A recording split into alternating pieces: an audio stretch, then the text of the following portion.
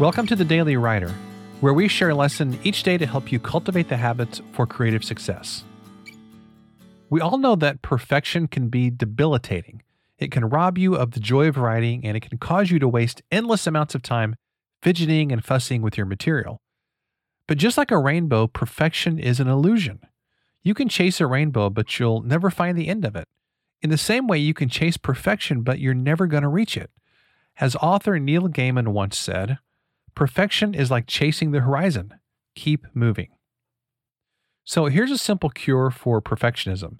Pretend that you have 1 year to live. With this knowledge, would you continue to work on your current piece, or would you move on to the next thing? Perfectionism tells us the lie that we have all the time in the world. The reality is you don't. Your life has an expiration date.